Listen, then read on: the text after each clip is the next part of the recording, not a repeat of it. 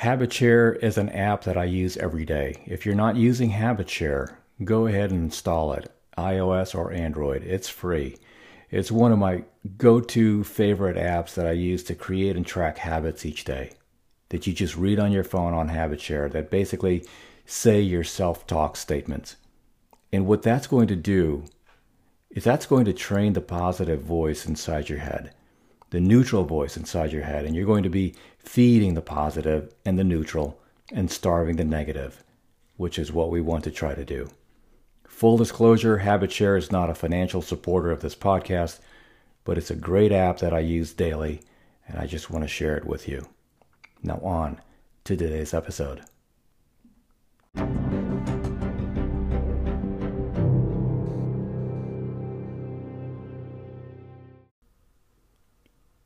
His name is Eric Greitens, former Navy SEAL, Rhodes Scholar, boxing champion, and humanitarian. His book, Resilience, inspired this episode, and it's dedicated to him.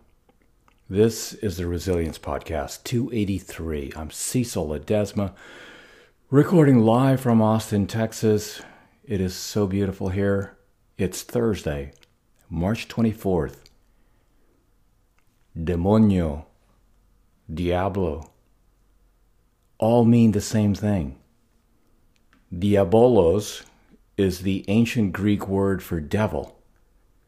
The literal translation is one who throws an obstacle in the path.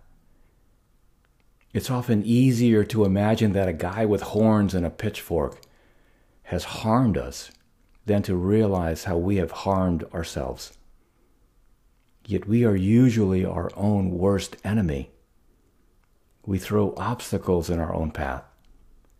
If we had an external enemy, think about this, who constantly and consistently forced us to make bad choices, to engage in self-destructive behavior, to be less than we are capable of, we declare war. Why should we act any differently when the enemy is inside? You have to master the one who throws obstacles in your way. Master yourself. Over the long run, you are responsible for your happiness. I don't say this to blame you for how you feel. I say it because in taking responsibility is where you find freedom and power. So, it begs the question, what obstacles are you throwing into your path these days? What little or big addictions are you letting drive the show way too often? And who do you want to be? How would that person act?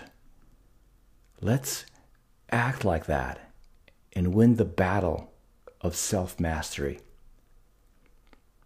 Socrates' battle cry comes to mind. He said, "I desire only to know the truth and to live as well as I can.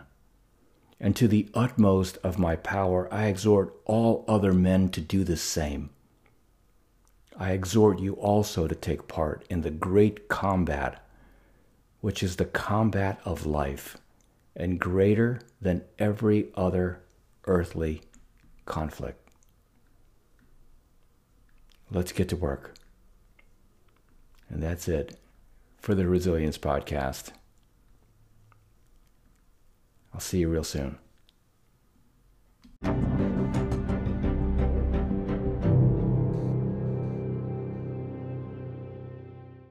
Hey, I'll see you next time, and thank you so much for tuning in. That about wraps it up. But before you jump off, two quick things, actually three. One, I've always wanted to author the conversation on resilience and mental health, because as a very proud Navy father, these topics affect me personally.